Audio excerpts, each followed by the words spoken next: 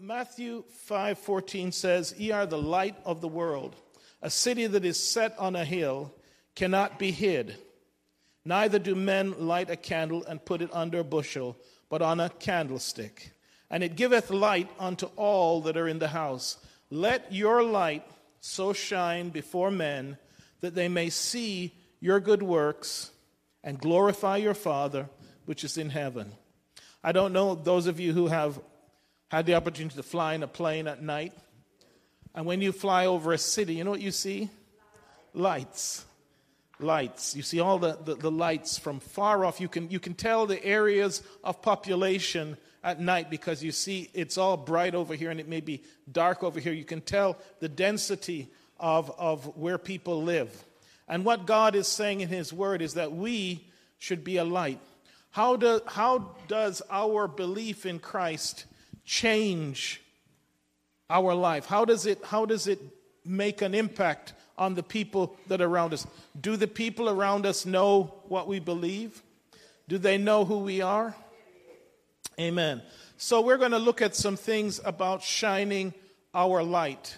And it's not comprehensive, but just to get this going tonight, how do we shine our light? Well, the Bible tells us that one of the things that we should be able to do is be positive. I said before that if you're a Christian, you should be the happiest one in the room. Now, that might be unrealistic, but if you had faith, if we were where we ought to be, that should be true. I don't think that Jesus was ever depressed. Do you think so? He was disappointed. There were times when he was sad, but I don't think he was ever depressed because he knew who he was, right? He knew who he was. If you know that you're a child of the King, that should make you smile. That should make you happy. So it's what we give out, it's what comes out of our mouth, the Bible says, that defiles us, right? So what comes out of our mouth? As a Christian, what should come out of our mouth? All right. It should be a good word, whatever it is, right? Maybe it's a song, maybe it's a word of encouragement. Seasoned with grace. Okay. Matthew 15:11 says this, "It's not that what goes into the mouth that defileth a man, but that which cometh out of the mouth, this defileth a man." So what I'm saying, the Bible says you are known by what you say. You are known by what you say. The fruit that you're giving off is what you say, right? Do you always have a good word? Do you always have, Sister Robin?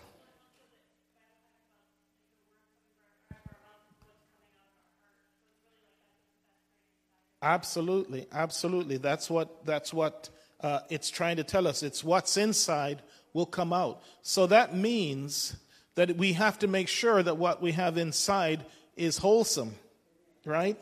Now, we're all human, and we all know that when we get tired, and it's been a long day, we tend to get a little bit sharp. You know, the elbows come out. The answers become much more clipped.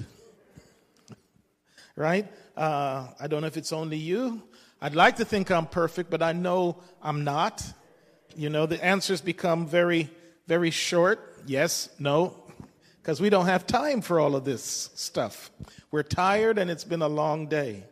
But truthfully, letting our light shine, I want you to think about what does that mean? What does that mean? Don't give me the answer now. How do we let our light shine? How are we supposed to, as Christians, let our light shine? Do we go around with go buy a really bright flashlight and just be taking it and putting it in people's faces? How do we let our light shine? Well, Jesus gives us lots of ways, but the first one he says that people will know us is how?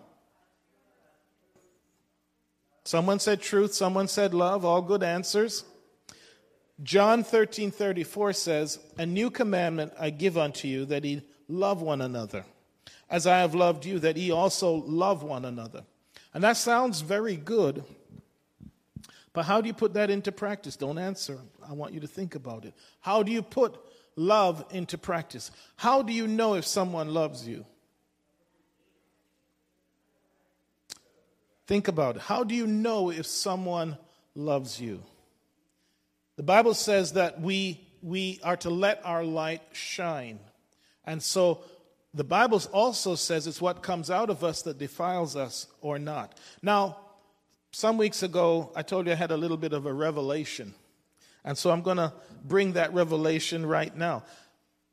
The Bible tells us this, that by this, verse 35, all men will know that ye are my disciples if ye have love one to another. And in the New Testament, Jesus is always speaking about light, and that ye are the light of the world. And we're supposed to be like a city set on a hill. People are supposed to see us and know us, right? And know about us. I think when I first moved here, most of the people who had been here many years all knew my father. They would say, oh yes, he used to sit out on there. They knew him because he wasn't hiding. They knew who he was. They knew the church. And so, again, I'm wanting to think about, how do we let our light shine? How do we let our light shine? Okay, so in the Old Testament, we're commanded to pass on, well, in the New Testament too, whatever God has given us, we're to use it to bless his people, right? And we do that by, how do you bless somebody? In the Old Testament, when we ask for a blessing, what does that mean? Right. It's again, something that comes out of the mouth is what is typically known as a blessing. When they say, I'm going to give you the blessing. Proverbs 11:30 says, the fruit of the righteous is as a tree of life, and he that winneth souls is wise. We are supposed to be a light that we be able to win souls. Right? A light is something that does what? Shines. And what does it do? All right, before you answer, I'll tell you a story, okay? I used to be in the, I don't know what you call it, the ROTC or something like that. And they would take us out on exercises. And we did an exercise where we were supposed to be behind enemy lines. And this was in the middle of the night. They took us miles out in the country and dropped us in the middle of these woods in the middle of the night. And we were to get back to camp without getting caught. And they had all these other people searching for us. But they played a little bit of a trick. When we got closer to where we thought we were supposed to be, we saw this really beautiful, blazing, nice fire. And it was a very cold night. So you know where we headed? We headed to the light. And of course it was a trap. But we are not supposed to be a trap except for Christ. If we are a light, then people will head to us in a dark world, won't they? When people are depressed and down and going through things, if they see you come into work or at school praising and lifting up God, but you can only do that if you have it to give. The disciples, when they went by the temple, such as I have, give I to thee. The problem is we don't have a lot in there, so we don't have much to give. But the Bible is telling us that we should be a light. We should be a light. There was a light as a sign of his first coming, wasn't there? What was that? A star. And that heralded his first coming. And it was so dramatic that it was wise men hundreds of miles away that saw and knew something special had happened. Matthew chapter 2, verse 2, saying, where is he that is born King of the Jews? For we have seen his star in the east and are come to worship him. Here's the interesting thing. The Bible tells us that there will be a sign at his second coming. There will be a sign at his second coming. And this is just me now. I think it'll be another light. But it won't be a star in the sense of what the wise men saw. Who do you think the light is supposed to be? The church, us. Us. I'll prove it to you. Daniel chapter 12, verse 3. And it's interesting how it phrases it. It was wise men that saw the first light and knew what it was. Daniel 12:3. And they that be wise shall shine as the brightness of the firmament, in other words, as a star, and they that turn many to righteousness as the stars forever and ever. Now, in context, this verse is telling Daniel when certain things are going to happen. I should have put the rest of it. But he's asking, when is all this stuff going to be? And he's told it's for a long time future, Daniel, from when you wrote this. But here's going to be the sign of that time. That the wise shall shine as the brightness of the firmament, and they that turn many to righteousness as stars forever and ever. Do you see the connection there? I really think that God was giving us a hint there that the sign of his coming is when people are starting to turn to him. There will be a somewhat of a revival as people see, just like we were when we were in the dark, we saw the light, and that's where we headed, right? And if we are that light, people will head to us. You ever known someone who's always, well, maybe not, got a smile on their face? Don't you want to be around people like that that are positive? Who wants to be around someone that's always snapping and down, like miserable? We are supposed to be the light, but some of us were like the foolish virgins. The oil has started to run out because we didn't have enough of it in the right place. So us Christians, we're the ones that's supposed to be shining. And they that be wise shall shine as the brightness of the firmament. They that then turn many to righteousness as stars forever and ever. So we are to be the ones that shine. And the question of what we're going to be talking about tonight is, how do we interpret that? How do we shine? Is it just in going around telling everybody, you got to be saved? Or is it something that they have to notice about us? Why did people follow Jesus? And we know that he had followers even before he did even one miracle. So there must have been something about his words, what he said, that attracted people, right? It's what comes out of us. Now, the Bible says in Psalms 119, thy words have I hid in my heart, that I might not sin. It also says thy words are a lamp. If we have the word in here, then we have enough to give light. That's the parable of the virgins, right? They had enough for themselves, and they had spare so that when it was going out, they could replenish. Amen. So the Bible is speaking about us as light. And how do we translate that into our daily living? How do we become light? I'm asking all these questions. We're going to discuss this in a minute. Okay.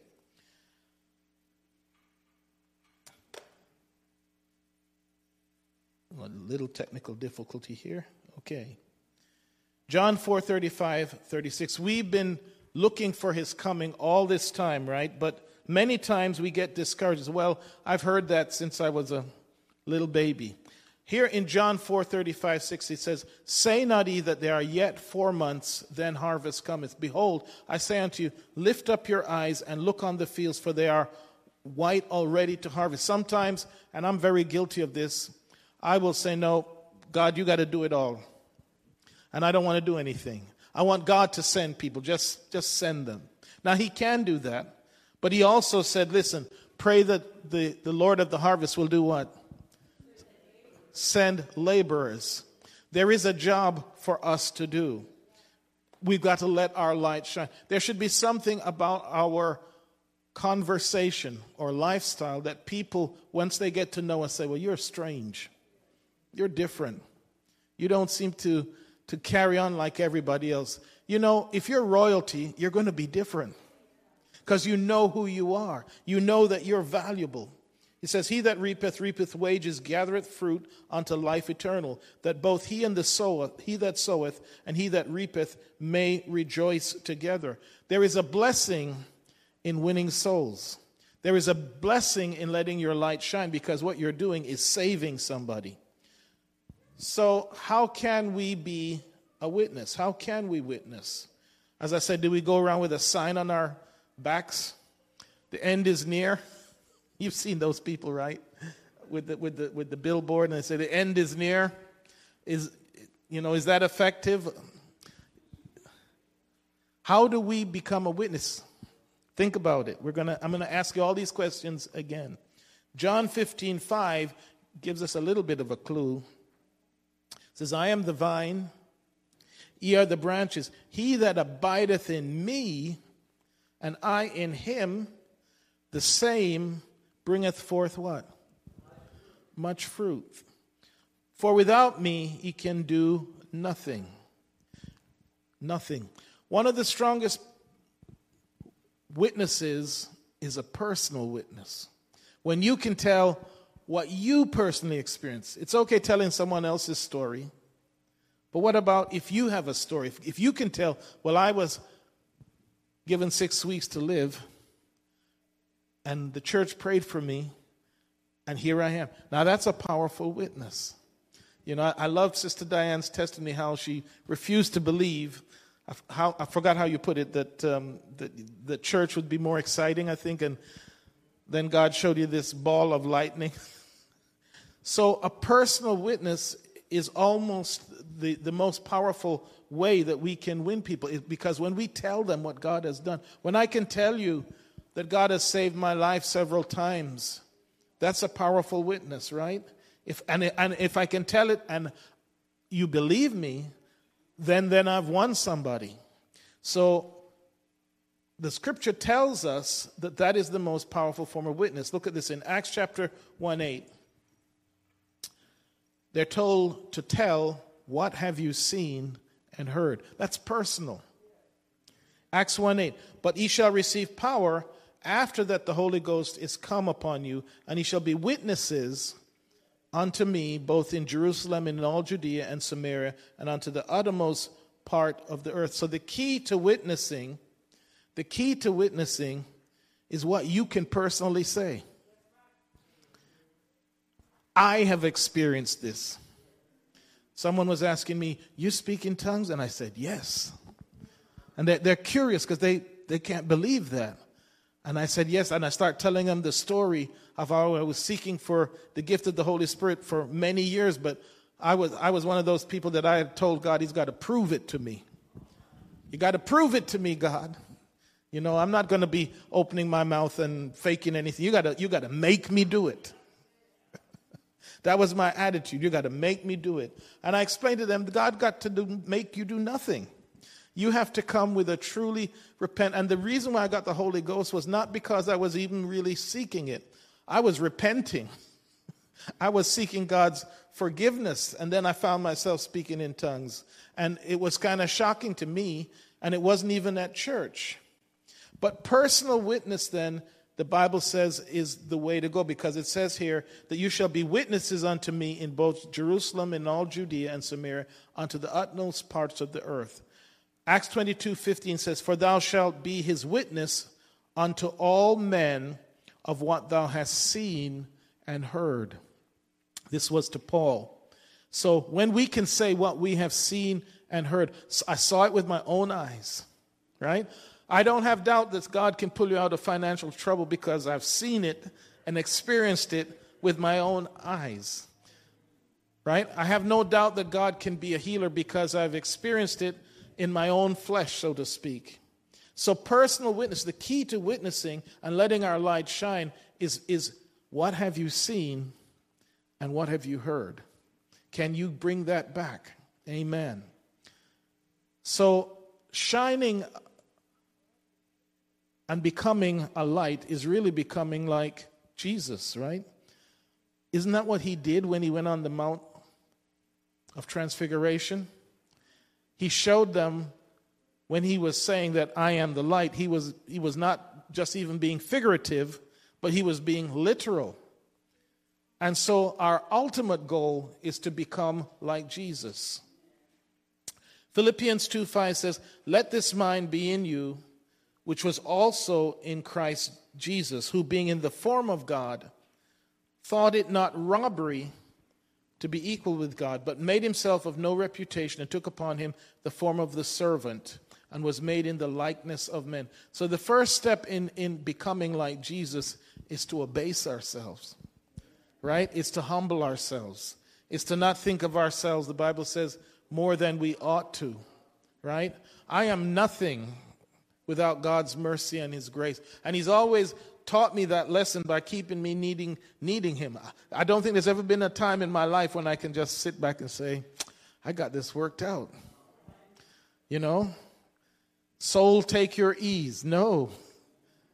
Bible says in a time when you think you stand, that's when you're going to be in trouble.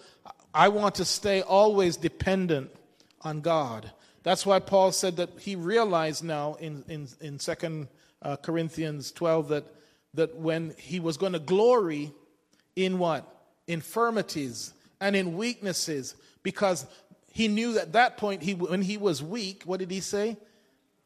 I'm strong, but not in his own self. He was acknowledging the power of Christ. So part of shining the light and becoming like Christ is humbling ourselves and acknowledging that we need him, that we depend upon him. As I taught Sunday, I believe, he led them through the desert for that reason, so that none of them could say we got here by ourselves. And that every stage of the desert experience, they needed him. So to be like Jesus, we've got to be completely dependent on God at all times. We see that when he sent out his disciples and he said, don't take nothing with you.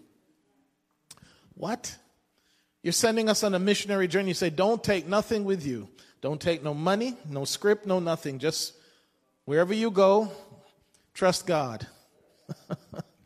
Not going to be many missionaries with that command. But the reason he said that was because he was with them. And what he was saying is, I'm going to take care of you. Amen. And so when we get to that level of trust, then we are really shining a light. Because one of the things that people think about religion, that it's all about money, right? And they look at the church as a money-making enterprise. But truly we're called not to be focused on the money, but on souls. On souls. Amen. So part of becoming like Jesus is this, that he made himself of no reputation and took upon him the form of a servant, as was made in the likeness of men. And becoming like Jesus means we have to change our thinking. Romans 12:2 says, and be not conformed to this world, but be transformed by the renewing of your mind, that he may prove what is that good and acceptable and perfect will of God. What does transformed mean as a Christian? What does it mean? Are you different than when you first came to Christ? Can you actually see the old you? Man, I'm glad I'm not like that anymore. I'm glad I'm not like that anymore. Because that's what the Bible says. If we're going to be shining and be in his image and likeness, we have to be transformed. So, how do we shine? I'm going to go back to the first verse I read. Ye are a light of the world, a city that is set on a hill cannot be hid. Neither do men light a candle and put it under a bushel, but on a candlestick, and it giveth light unto all that are in the house. So let your light so shine before men.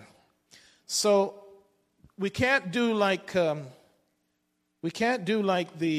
middle-aged monks. What they would do is they would go and sit up in a cave and spend years. That was not what God told them to do. We have got to be in the world, but not of the world. We have got to be a light in a dark place. We have got to be something that people wants to know more about. What makes you happy? Why are you so happy? Why are you so good? Why are you so joyful? And you shouldn't be. Amen.